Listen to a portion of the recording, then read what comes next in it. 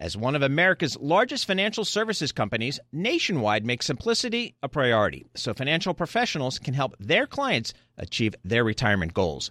Nationwide Investment Services Corporation, member FINRA, Columbus, Ohio. From Silicon Valley to Wall Street, the promise and perils of artificial intelligence are playing out on the world stage. But what will the next phase of AI adoption look like? Which companies, from big tech to startups, will dominate? And where do the risks and unintended consequences lie? I'm Emily Chang. Join me at Bloomberg Tech in San Francisco, May 9th, to answer many of the industry's burning questions, alongside Snap's Evan Spiegel, Xbox President Sarah Bond, OpenAI's Brad Lightcap, top researcher Dr. Fei-Fei Li of Stanford, and many more. More details and just a few tickets left at Bloomberg.com/TechSF.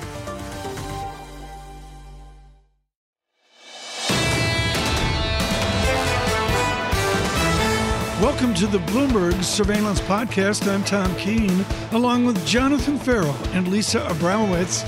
Daily, we bring you insight from the best in economics, finance, investment, and international relations.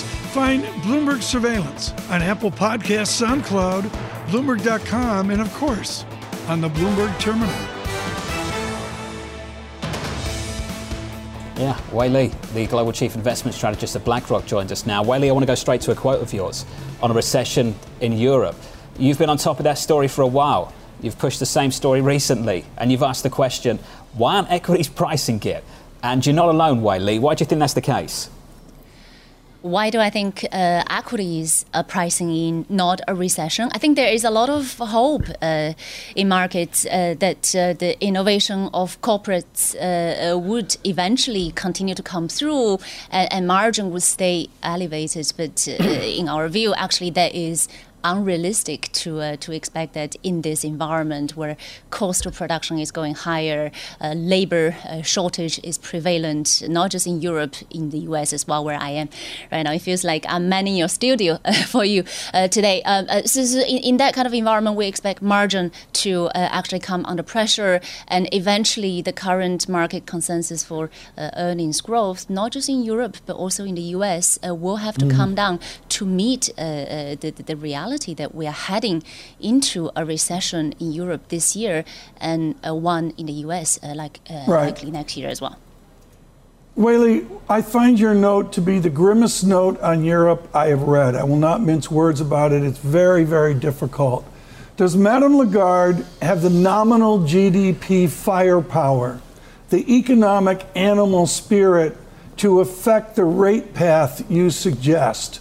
Do they have the interior structure to do higher interest rates?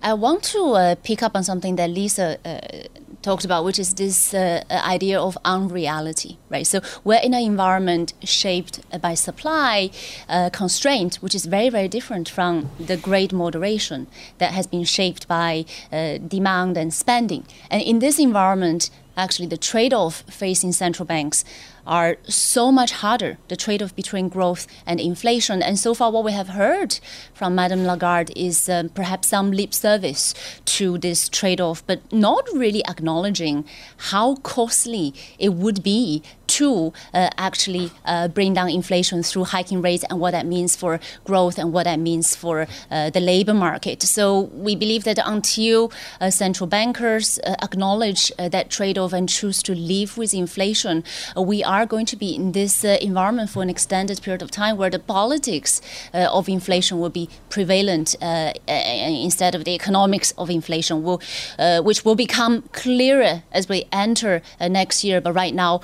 all eyes on fighting inflation, which, based on what we saw yesterday, the core part of inflation is proving to be sticky and persistent.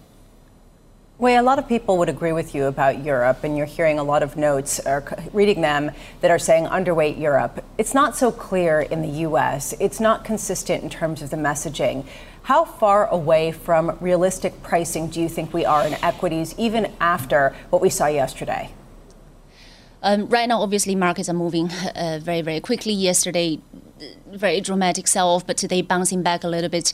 We believe that actually more needs to be given back to properly reflect the fact that we should be looking at a earnings recession. So right now, if you look at year-to-date market pricing, we think that actually the rate path is to some extent fully reflected in equity pricing, but the fact that earnings is going to stall greatly is not yet reflected. In comparison, however, credit is pricing in a version of growth stalling, which is why in a whole portfolio context, we prefer to own credit over equity. And just building on this idea of unreality. Now, Lisa, you asked about the U.S.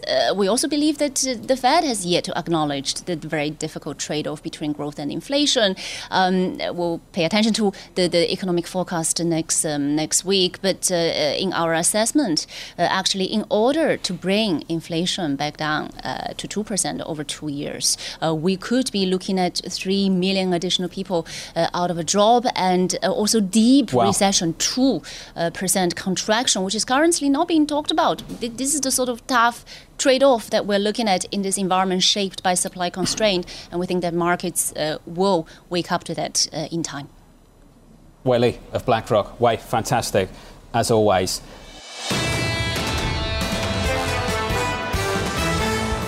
Right now, and this is the most interesting time to speak to the gentleman from Rice University with mechanical engineering as a background. He went on to engineer all sorts of efforts in private equity and venture capital. He's the governor, the Republican from Virginia, Glenn Youngkin, and we're thrilled the governor could join us this morning. Governor, I cannot think of a time to speak to you with someone as pro-business, pro-innovation, dealing with a Republican Party that wants to bomb Rob Portman and the rest back to an anti-business time. How anti-business, anti-Youngkin is your Republican Party? Well, I don't think the Republican Party is anti-business. And in fact, Republican governors all over the country have been leading the recovery coming out of the pandemic. And that's exactly what we've been doing in Virginia. We've got taxes down. We're open for business. We're seeing great announcements from companies. We have a lot of open jobs, and that's one of our biggest challenges is getting people back to work. I am really concerned about the inflationary policies that we see coming out of the Biden administration. And Tom, we see the ramifications of that yesterday, which is anybody who thought that this was going to be short-lived has been shaken, because what we're seeing is the persistent result of bad policies, inflationary policies with grocery prices up, fuel prices up, and Virginians and Americans feeling it in their wallet, and they're having to make compromises as a result. We have iconic American companies moving, for instance, from Chicago to Greater Washington, D.C., translated Virginia. We've got entrepreneurial companies such as your announcement today on an innovative company. And on a wage basis, they're competing with Amazon, who's lifting compensation for drivers in hundreds of thousands of their employees. Is there a wage spiral in Virginia? Well, there is a real wage inflation challenge. These wages are growing, but they're not growing as fast as inflation and the cost of living. I'm really excited about these new companies that are coming, like Plenty Unlimited that we're announcing today, that is going to build the largest indoor growing facility in the world. And we're going to see them right here in Virginia. They're going to compete for talent. This is why we have to get people back into the labor force. We've seen labor participation drop substantially in Virginia. We were up near 67% prior to the pandemic. And unfortunately, we dropped and we're in the 63.5%-ish now. We got to get people back to work. These great jobs, these next generation kinds of opportunities will pull people back into the workforce, but we've got to stop all of the underpinnings that have encouraged them to stay home and out of the workforce and get them back to work. Governor, this indoor vertical farming company and the indoor vertical farm that you're espousing really speaks to an agenda more commonly associated with the Democrats in terms of trying to make things greener, make things more modern with respect to the carbon footprint. Do you find yourself bumping up against that stereotype when trying to have a more modern approach that brings in more young workers? Well, Not really. I mean, agriculture is Virginia's largest private industry, and technology is one of our fastest growing sectors. And so to bring agriculture and technology together in the Commonwealth of Virginia makes perfect sense. And in fact, we have absolutely become the hub.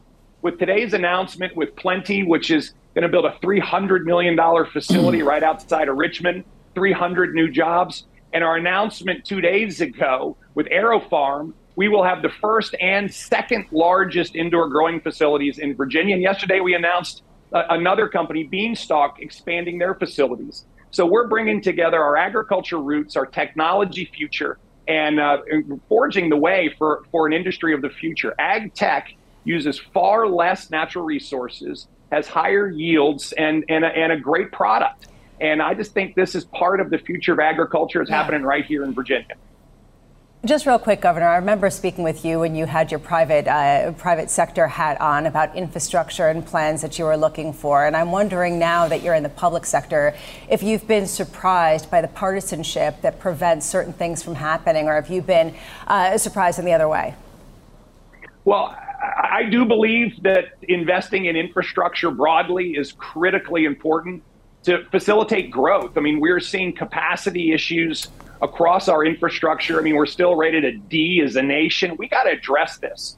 And so we're doing it in Virginia.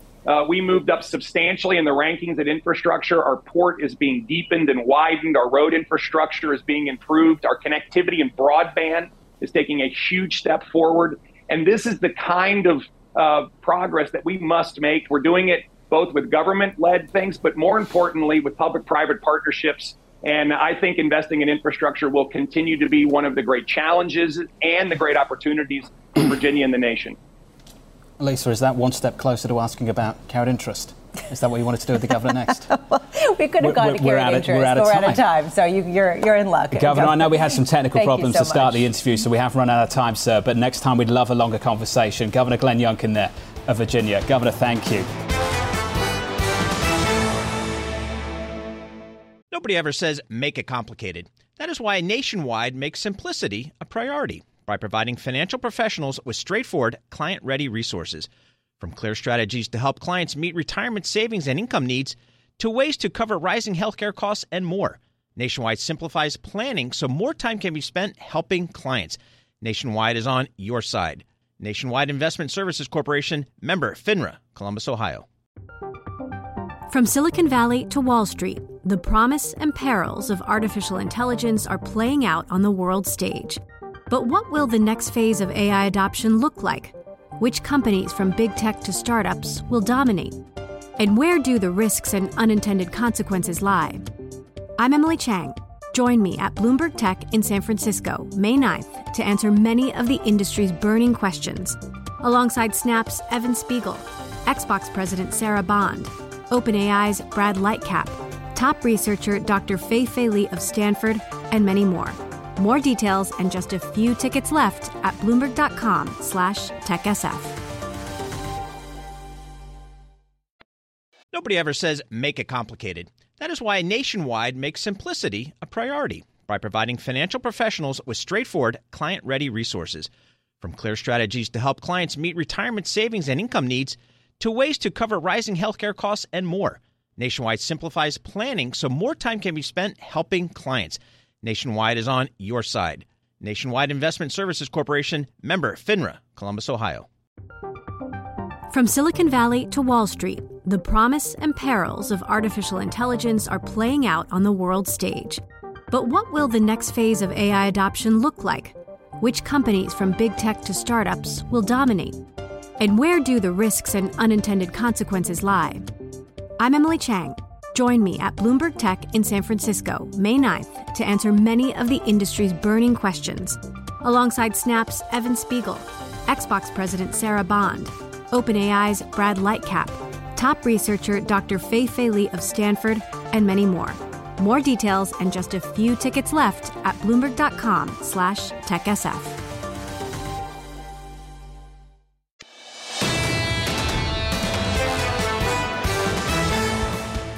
Right now, and this is really an honor because I can give you a story about how economists become stars. Michelle Meyer is with MasterCard Economics Institute, but far more, one day, a girl fell out of Boston University and everybody stopped and said, wow, does she know housing?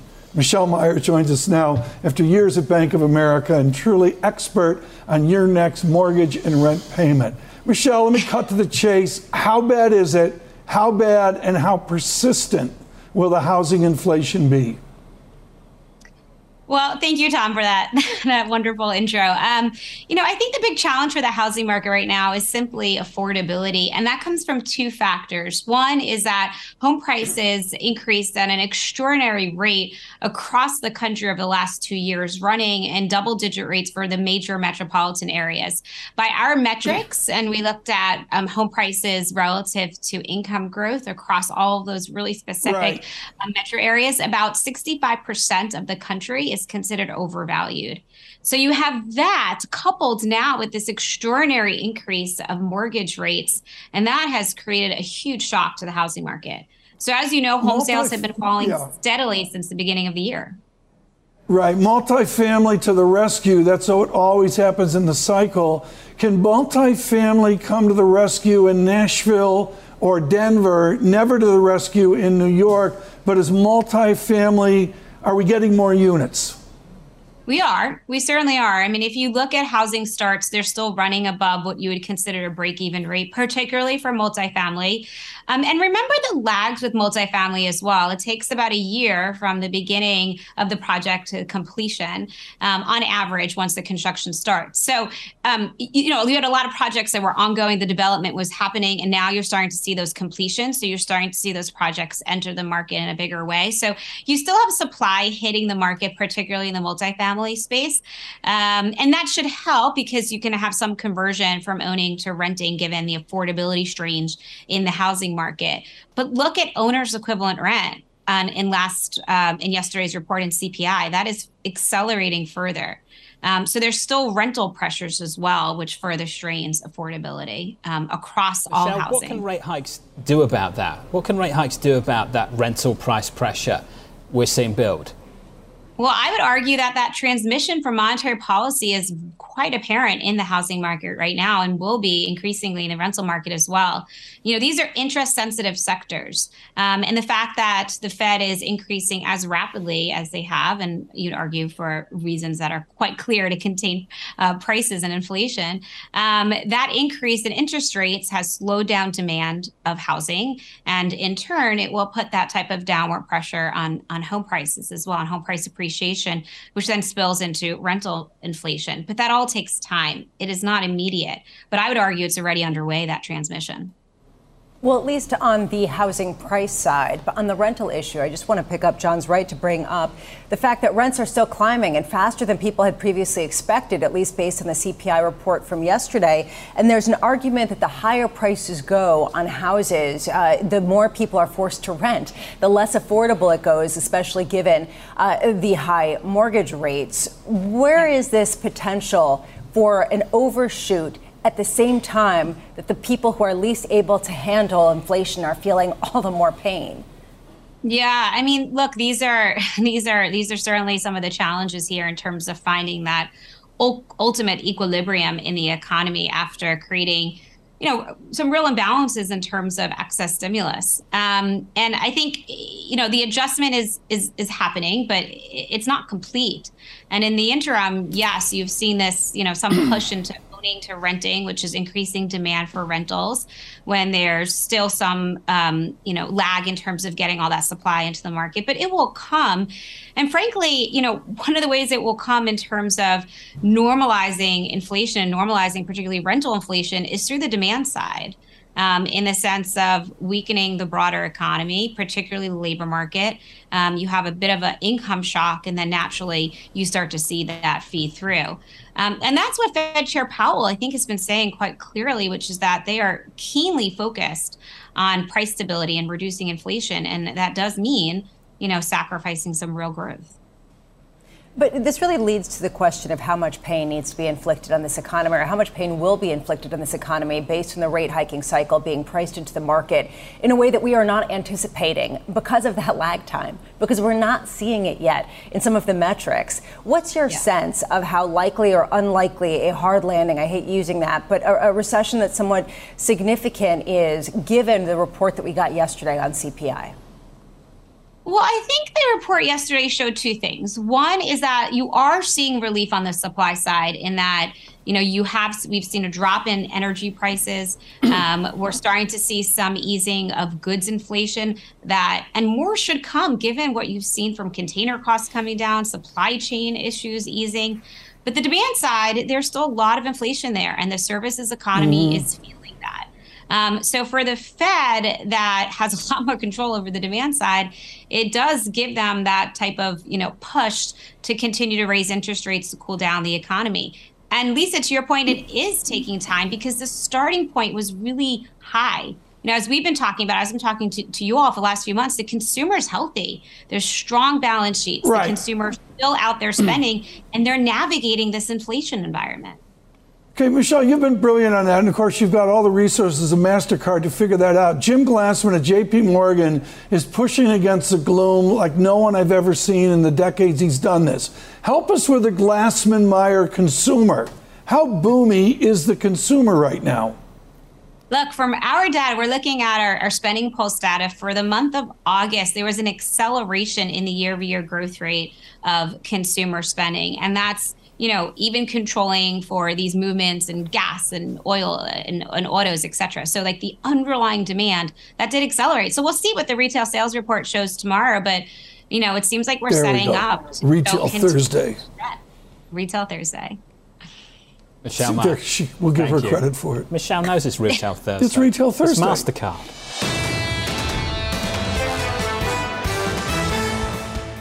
Right now, joining us on a phrase that is simple: how to invest. And the arch way to invest is to not lose money. David Rubenstein is with us, co-founder of Carlyle Group and author of the new book, How to Invest. And David, just a great concept. And to me, what's important here is the team you have at Carlyle, which can talk about log normal distributions and tail risk and all the other mathematical blather. The foundational issue is the how to invest, how to make money over long term, is to not lose money. How do you avoid losses in investment? Well, if you're really investing, you're probably not going to be able to avoid losses at some point. No great investor has been able to avoid losses at some point. Even Warren Buffett has lost money on investments. So you have to be in the game and recognize if you're reasonably good at it, you'll probably make more money than you'll lose money. And what I tried to do is to interview some of the best investors in the United States and talk to them about what their secrets were, how they got where they are, and what they would recommend to other people who want to be investors. Part of this is the definition of short term. How short is short term for the different chapters of your book? Well, of course, some investors are trading daily. But for people that do what I have typically done, which is private equity, it's a longer-term investment hold, which is typically 3 to 5 years. Clearly, people like Warren Buffett are holding almost forever. But I'd say generally investors who put money to work are trying to get some kind of good rate of return somewhere between a 3 and 5 year period of time, typically in the private equity or venture capital, growth capital areas. David, were you surprised what any of these luminaries said in terms of their investing secrets or their mantras? Well, I don't know if I was surprised. I've known many of them over the years, and so I've really spent some time with them before. But generally what they would say is that you have to take some risks. And the great investors are basically going against conventional wisdom. The conventional wisdom will say to sell, and the great investors will say now's the time to buy, or vice versa. And the most common mistake that they all felt people make is that when the markets go up, people tend to get in. When markets go down, they tend to sell. And the great investors tend to do the opposite. When markets are in trouble, as they are now, you could argue, now is probably a pretty good time to invest. You won't see the results of your investment for 2 or 3 years if it's successful. But generally, people are now really skilled investors, I think, are buying things now at the bottom of the market or close to the bottom of the market. How has investing wisdom changed, or investing beliefs, as we've seen a complete change in the technology underpinning a lot of it, with a lot of it done more quickly, democratizing in many ways who can get in, how people can trade? Well, it used to be investing was really something available only to the top wealthiest people in the country or in the world. Now everybody can participate and invest alongside some very good investors by going into their funds. One of the big changes is that the rate of return was always the most important thing. The highest rate of return you could legally get was what people wanted. Now people do worry about things like ESG. That was not a factor 10 or 20 years ago. Now, while ESG has been under some attack lately, there's no doubt that ESG factors are important for a lot of investors and for institutional investors as well. David, in the next hour, we will witness a Queen of the United Kingdom with her coffin move through the door of Westminster Hall. It is an ancient, ancient edifice. It is as ancient as what you brought to America, which is a copy of the Magna Carta. Please explain your view as the one that helped the National Archives with our heritage. Please explain the reach from the time of the Magna Carta and Westminster Hall to Queen Elizabeth. Well, the Magna Carta was designed, and there are versions of it from 1215 to 1297, to give people, and generally the wealthier people at the time, not really the average person, though it later evolved, the benefits of things like trial with juries, no taxation without representation, right to habeas corpus, things like that. Interestingly, the Magna Carta became less significant in England for a while and became more significant in the United States, because when our charters were drafted for the colonies, the 13 colonies, they typically had the rights of the Magna Carta or as put into those charters. So in many ways, our Revolutionary War, which was against England, ironically, was really based on the premise that we had the rights of the Magna Carta. Many people in this country believed that they had those rights because they were guaranteed in the colonial charters. Mm-hmm. And for some period of time, the Magna Carta became much more significant in this country, really, than it did in England. David, we see a United Kingdom with a changing of Prime Minister, and clearly from their Chancellor of the Exchequer, a growth at any cost strategy. Is there any history where growth at any cost works? Well, growth at any cost will just produce inflation typically, so I think you have to be careful about any type of growth. I think the English economy or the British economy has some real challenges now, more than even the U.S. economy. I think Brexit has had some impact on Britain that probably is not as favorable as people would like. I think also the economy is not as strong as Britain would like or Europe would like. And I think the European economy is behind the U.S. right now. Inflation is probably as high as in the U.S., but the growth is much less likely to go forward than it is in the U.S. So I think the British economy has some real challenges now. Forecasting a recession here in the UK. The Fed's not got around to doing that in the United States just yet. David, fantastic to catch up with you, sir. As always, David Rubenstein. This is the Bloomberg Surveillance Podcast. Thanks for listening. Join us live weekdays from 7 to 10 a.m. Eastern on Bloomberg Radio and on Bloomberg Television each day from 6 to 9 a.m. for insight from the best in economics, finance, investment, and international relations. And subscribe to the Surveillance Podcast on Apple Podcasts, SoundCloud, Bloomberg.com, and of course, on the terminal. I'm Tom Keene, and this is Bloomberg.